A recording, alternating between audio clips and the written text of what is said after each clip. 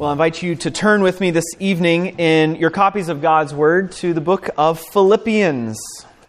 Philippians, we are moving away from Mark this evening and turning to Philippians. In chapter 3, this great letter of Paul to the church in Philippi.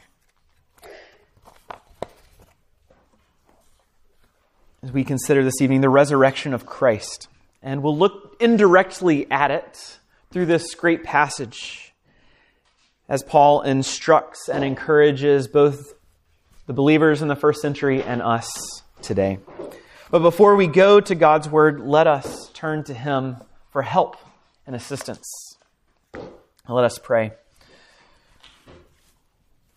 Father, we come humbly before you and seek your face.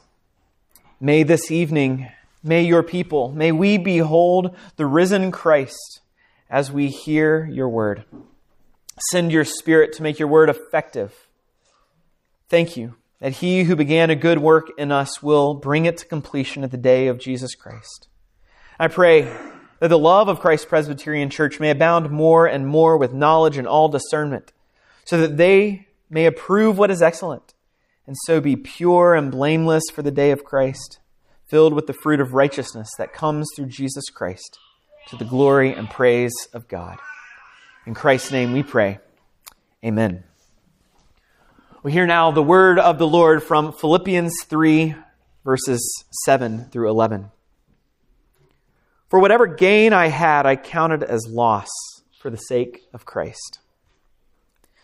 Indeed, I count everything as loss because of the surpassing worth of knowing Christ Jesus my Lord.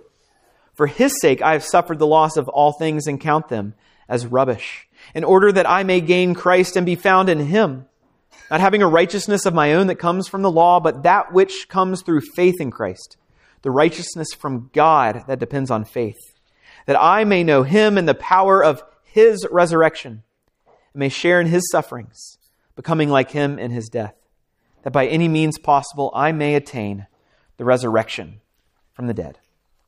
The grass withers and the flower fades, but the word of our God will stand forever. Well, according to Marvel comic lore, Howard Stark made an incredible invention, the arc reactor. He was an inventor that became very wealthy with this invention. And it was so great, it provided energy for his whole complex of weapons manufacturing. But it was Howard Stark's son, Tony, who made a powerful miniature version of the arc reactor. And he, following in his father's footsteps, was also an inventor. And his most important invention was the Iron Man armor. Now, the Iron Man armor, when powered with the arc reactor, made Tony Stark almost invincible. His suit came alive. He had so many powers. He had immense powers and defeated many enemies with it. But without that arc reactor, Tony is a mere man. He's not Iron Man. He's just a man in a metal shell. It was the arc reactor that provided the power for Tony Stark to be a superhero, Iron Man. There's no Iron Man without the arc reactor. As we think about the Christian life, there's no Christian without Christ's resurrection. How many of us live daily as if Jesus' resurrection is playing a central role in our lives? But Paul tells us otherwise. He wants to live in the power of this resurrection. The resurrection is a central part of his daily life. Just the way the arc reactor was empowering Iron Man every day. Christ's resurrection is the life source for the Christian life. And indeed, it was that third day after Christ was crucified, when the women went to the tomb to find to embalm a dead body, to preserve it from rotting in the tomb. They found it empty. They found a man who said, he is not here, he is risen. And it is on that third day where the resurrection didn't even make sense yet, but it was announced. And we celebrate that, yes, every Sunday as we gather as God's people. But Paul is making a particular point that same resurrection that happened 2,000 years ago still matters today. It matters in many ways. We can talk about many different reasons why the resurrection is important, but we want to this evening consider why Paul says it's important in the Christian life here in Philippians 3. One narrow issue. And he speaks of the power of Christ's resurrection. One commentator says that this power of Christ's resurrection is a present, continuously active force in Paul's growth as a believer. This is something that's constant in his life. It is something that's propelling and driving and giving him energy. It's supernatural, we could say.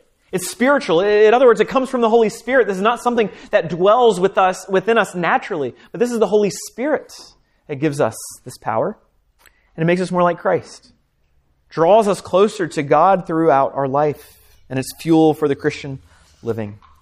And of course, this is grounded in the actual historical resurrection of Jesus Christ in space, in history. Paul lays out for us, there's really two ways to live. He lays it out in this passage. Forsaking one way and grasping onto the other one. He says you can live for worldly gain, or you can live to know Christ. One or the other. Mutually exclusive. He says you can live for a righteousness that comes from the law, a righteousness based on my good works, or you can have a righteousness from God, a gracious gift of Christ's righteousness to you. You can live in your own power, which results in death, or you can live in a resurrection life. And so all must choose which path. And the Christian has left all to embrace Christ, to come to Christ. We all must make this decision. Will we come to Christ or will we go this second path? Because Christ gives the power of Christ's resurrection, because God gives the power of Christ's resurrection to his people. The Christian is free to die that he might experience true life. So we'll look at this passage in two parts. First is the Christian's death, and then the second is the Christian's resurrection life. So let's consider the Christian's death. And this is the death to that first way of living. And the first kind of death that he speaks of is a death to my righteousness and worldly advancement. He says in verse 7, but whatever gain I had, I counted as loss. Whatever gain I had. And these were good things on some level. He counted as loss. This term counting as loss is a business term. It's as if you put an investment in you're starting a company, you put everything you can into it, and after 6 months, 12 months, 18 months, you realize it's not a successful venture. So you cut your losses, you count it all as loss, you know you're not going to gain anything with it, and you move on. That old business venture is dead to me. You cut it off. And that's what Paul's saying, even with these things that are considered gain. He says, I'm counting it as loss. It's actually no gain whatsoever. I count it as loss. In verse 8, he uses a strong word, rubbish, trash, even dung.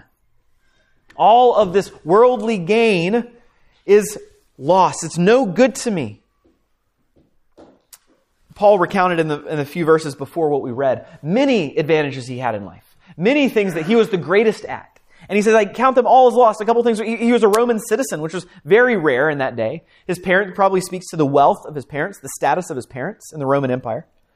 They were wealthy. He had incredible training. It's like maybe he went to Harvard Law School. When you go to Harvard Law School, every door in the world opens for you. You can go work wherever you want. Work in government, clerk for a judge, become a judge, work in a law firm, make lots of money, whatever you want to do. This is what he did. He clerked with the greatest scholar in the world at that time. Many doors were opening to him. He was a rising star among the Pharisees. He had everything. He had an incredible path ahead of him. And what does he do? He says, I count it all as loss. He gave it up. No stock in them. Put no trust in these things. He did not look for his ultimate comfort and hope in them. Why? It doesn't really go into all that here. But we can see it leads nowhere.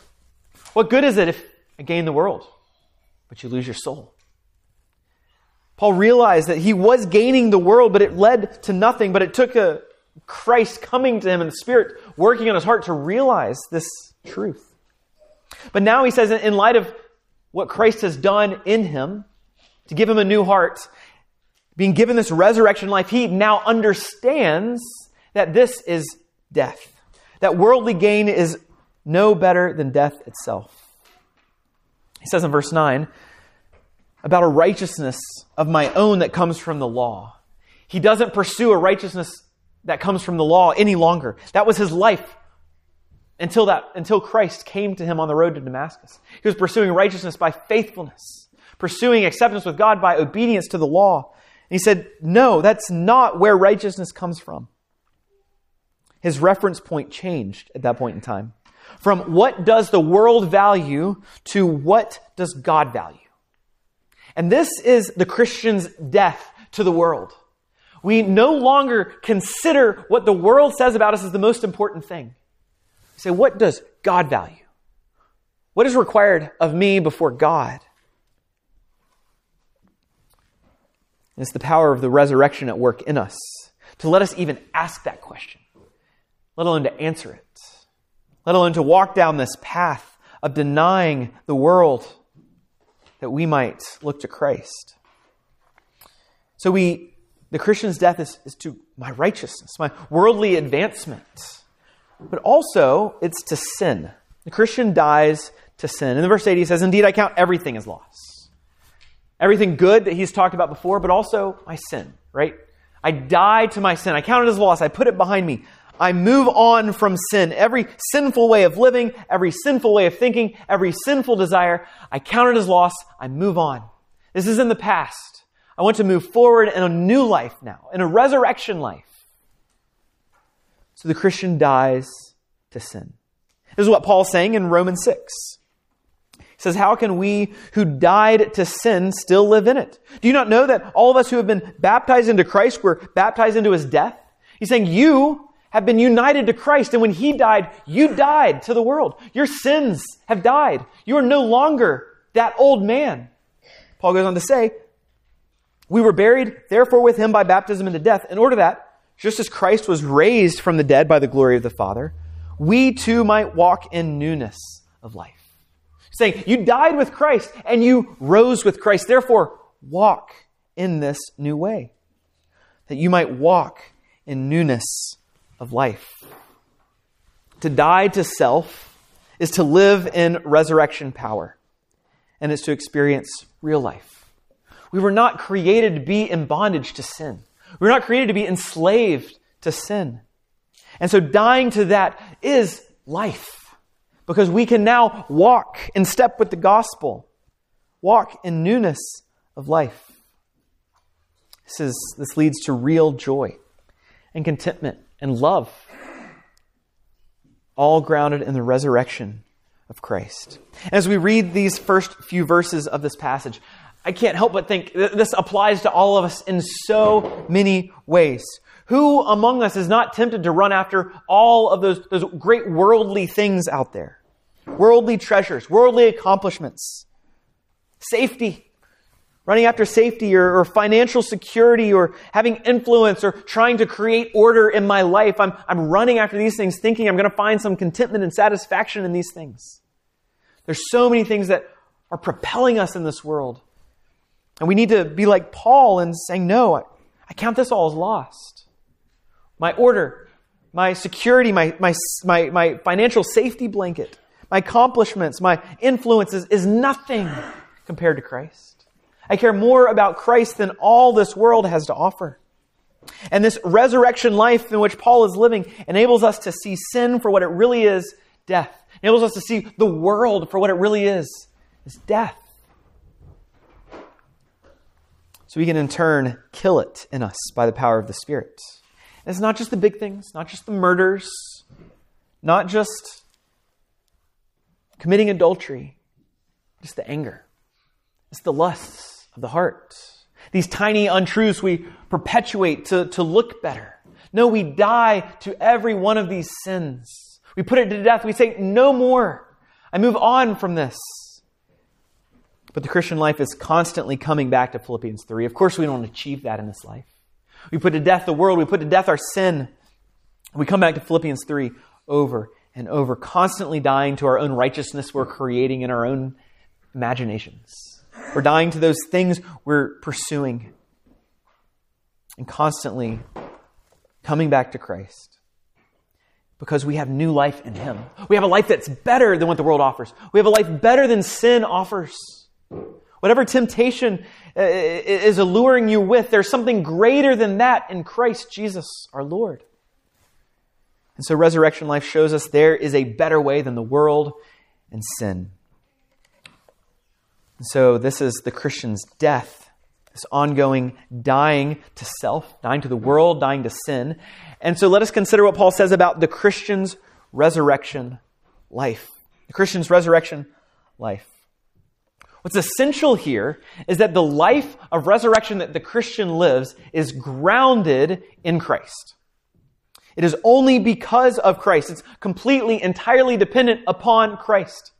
And this is Paul's point in 1 Corinthians 15. If Christ did not die, our faith is in vain. If He did not rise again, there is no hope for you.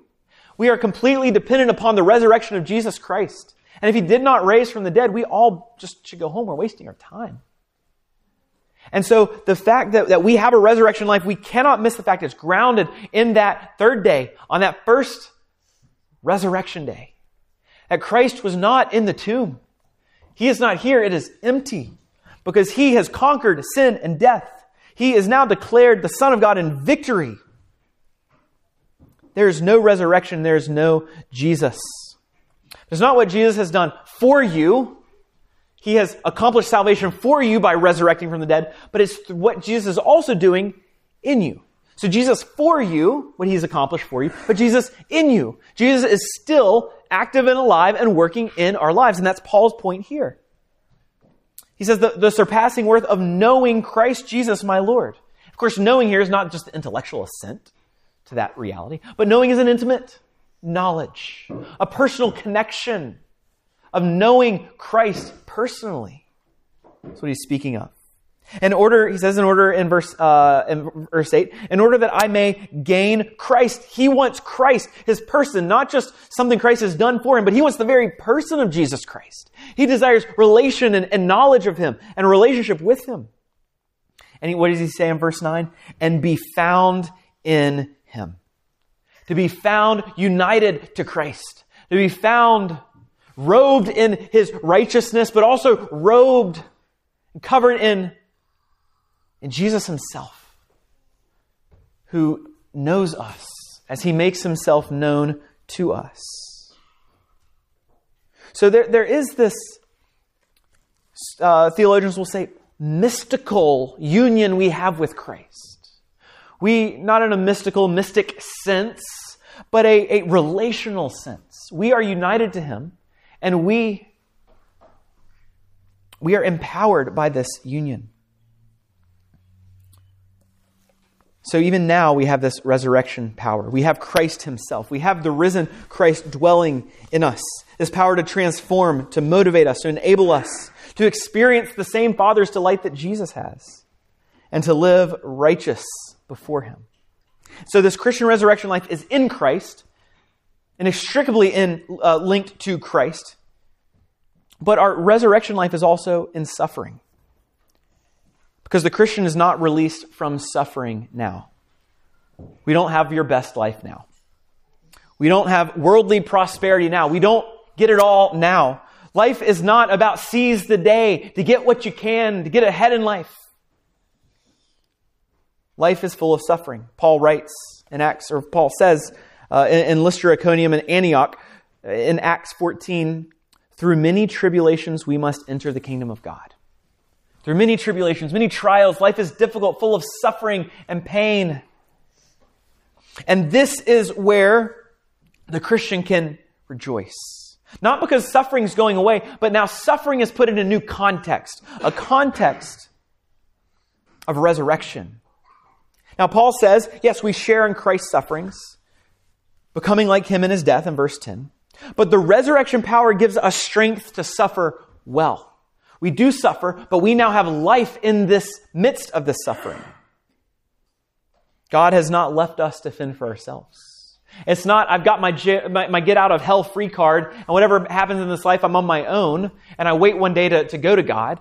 No, God is with us. protecting and preserving his people now and today by the risen Christ and his Spirit. So God has not left us to fend for ourselves, and so we know in the midst of suffering, though suffering won't go away, we're not even promised that we'll be alleviated suffering in this life as Christians. But as we walk through it, God is with us. And even more directly, as it comes to persecution as Christians, Jesus says if the master is rejected and persecuted, the disciples should expect the same thing. So Christians should expect a level of persecution, and maybe even a rising persecution in our day. But the Christian must learn to suffer well, to trust, to come to God humbly, to honor him in all things. And when the world comes crashing down, we have something that is greater than this life. We have Christ himself, the resurrected Christ. We have the power of his resurrection in us. So that in our sufferings, we can experience the power of the resurrection. We can know joy and hope and life. We have Christ. And so this resurrection puts our suffering in perspective. It puts this life in perspective. So the resurrection shows us there's something greater than what this world offers. That includes our suffering. We can have hope and be patient to endure in suffering. So we have the Christian's resurrection life. It's in Christ and suffering. But Paul also turns our attention to glory. So the Christian's resurrection life in glory. And so the goal of all this comes at the end of this section where he says this, that by any means possible I may attain the resurrection from the dead. The goal is this resurrection from the dead. For us, for you, and for me, for the Christian. This isn't just something that Jesus did that has no relevance for us, but it is also the path that we will find ourselves one day. In the grave, we will rise again by the power of Christ's resurrection. There's a future, eternal orientation to this. It's interesting, Paul says, by any means possible, I want to attain this. It's kind of interesting language for us. We wouldn't probably usually talk that way. He's not speaking in that there's any doubt. He's not saying it's up to Paul to attain this or to earn this, but this is just a way of speaking, like saying, I'd do anything to go to that concert. I'd do anything to meet that celebrity. I don't know who it is for you. I'm not sure I have one today, but I've had some in the past. But I'd do anything. That's what Paul's saying. I'd do anything for the resurrection of the dead. And before he said, I don't have a righteousness that allows me to get there. I have the righteousness from God. So he stakes this all on Christ, but it's a central desire to know the resurrection from the dead, to know this eternal life that he knows is there, that he himself would be raised from the dead. And the hope that we have as Christians, the hope we have is all because of Christ's resurrection. If Christ was not raised from the dead, we would have no hope. Because the tomb is empty, we know that we will be raised as well. That is the promise. It's what Paul says, Paul says in 1 Corinthians 15. If Christ is raised, there is no way that we will not be raised. Our death is now put into a greater eternal perspective. Death is not the end of the line. It's the beginning of eternity for the Christian. And so there's great hope here. There's great hope for the Christian. This resurrection life gives us great hope that we will know God for eternity. And this is why we care about an empty tomb. Right? Jesus was not just some principle, or the Bible's not speaking of some principle of resurrection that we ought to follow in. Speaking of a historical reality, because he rose from the dead, we have to come to terms with that. What do you do with this Jesus man who rose from the dead? Do you come to him? Or as a famous scholar in California says, yeah, I think Jesus rose from the dead, but a lot of weird things happen. I don't know why. You have to know he rose from the dead and say, yes, he is the Lord. And his resurrection then means everything for us. And it gives us perspective. And the question is, so yes, this gives us hope, but how do we strengthen our hope? How do we live like there's hope? And Paul's refrain through this passage is know Christ. Know Christ. To gain Christ, to come back to him. It is Christ himself that we need. The one who says, I am the resurrection and the life. We're not tapping into some kind of special power. That's not what this is. The power of the resurrection is not tapping into some reservoir over here that we can get a little juice for today to get through a hard day. But this is Jesus himself. The power of the resurrection comes from Jesus himself as the Holy Spirit brings him to us and allows us to commune with him and to know him. And knowing him, you will know and experience this power. We will grow in understanding this power. So I ask you again, as we asked earlier, what difference does it make for you that Christ rose again? What difference does it make? What difference does it make in your life? 2019, the president of Union Theological Seminary in New York was interviewed by the New York Times. She made some stunning statements. She denies the resurrection and says, quote, "That empty tomb symbolizes that the ultimate love in our lives cannot be crucified and killed." It's a purely symbolic story for her. There's no historical meaning, and she goes on to say this. "For me, the message of Easter is that love is stronger than life or death. That's a much more awesome claim than that they put Jesus in the tomb and 3 days later he wasn't there. For Christians for whom the physical resurrection becomes a sort of obsession, that seems to me to be a pretty wobbly faith. What if tomorrow someone found the body of Jesus still in the tomb? Would that then mean that Christianity was a lie? No. Faith is stronger than that." You can go line by line and rip that to shreds, right? But can you imagine? We're thinking of the resurrection purely as an example to follow, purely as a moral story to say, yes, your love will never die. There's no hope there. That is simply saying, you've got to love. It's up to you to love. It's putting a weight on your shoulder that you can't bear. Because we all know our hearts, we all know we can't love the way Christ has loved. You know, the empty tomb is not a law on your back now. The empty tomb is the gospel. The empty tomb means it is finished. Empty tombs means it has been accomplished for you. Everything necessary for salvation has been accomplished for Jesus. The empty tomb is not law, it is gospel. We rejoice in that. We can find great comfort in that and be reminded week after week. And that's why we worship on Sundays. That's why we don't worship on Saturdays as the Old Testament people of God did. Because the reality of the resurrection is in here. The reality of our salvation being accomplished is here. The gospel of Jesus Christ has been accomplished. And so now we worship on this day of resurrection. I guess I'm pretty content with my wobbly faith. Because it is true. Because Jesus Christ died and rose again. And it's not wobbly because it's not based on me and how strongly I believe it. It's based upon Jesus Christ, what he has done, and his hold upon me. The physical resurrection of Jesus is central. It's not just a nice thing that we celebrate. You and I need the resurrection. And praise God, we have a resurrected Savior. And praise God, we get to live in the power of that resurrection day in and day out. There's hope. There's joy. There's contentment even in a life of suffering. And we can continue to look to our risen Savior as he communes with us as we're about to come to the table. And we can enjoy knowing Christ, gaining Christ, both now as we see through a mirror darkly, but then we will see him face to face, our risen Savior. Praise God.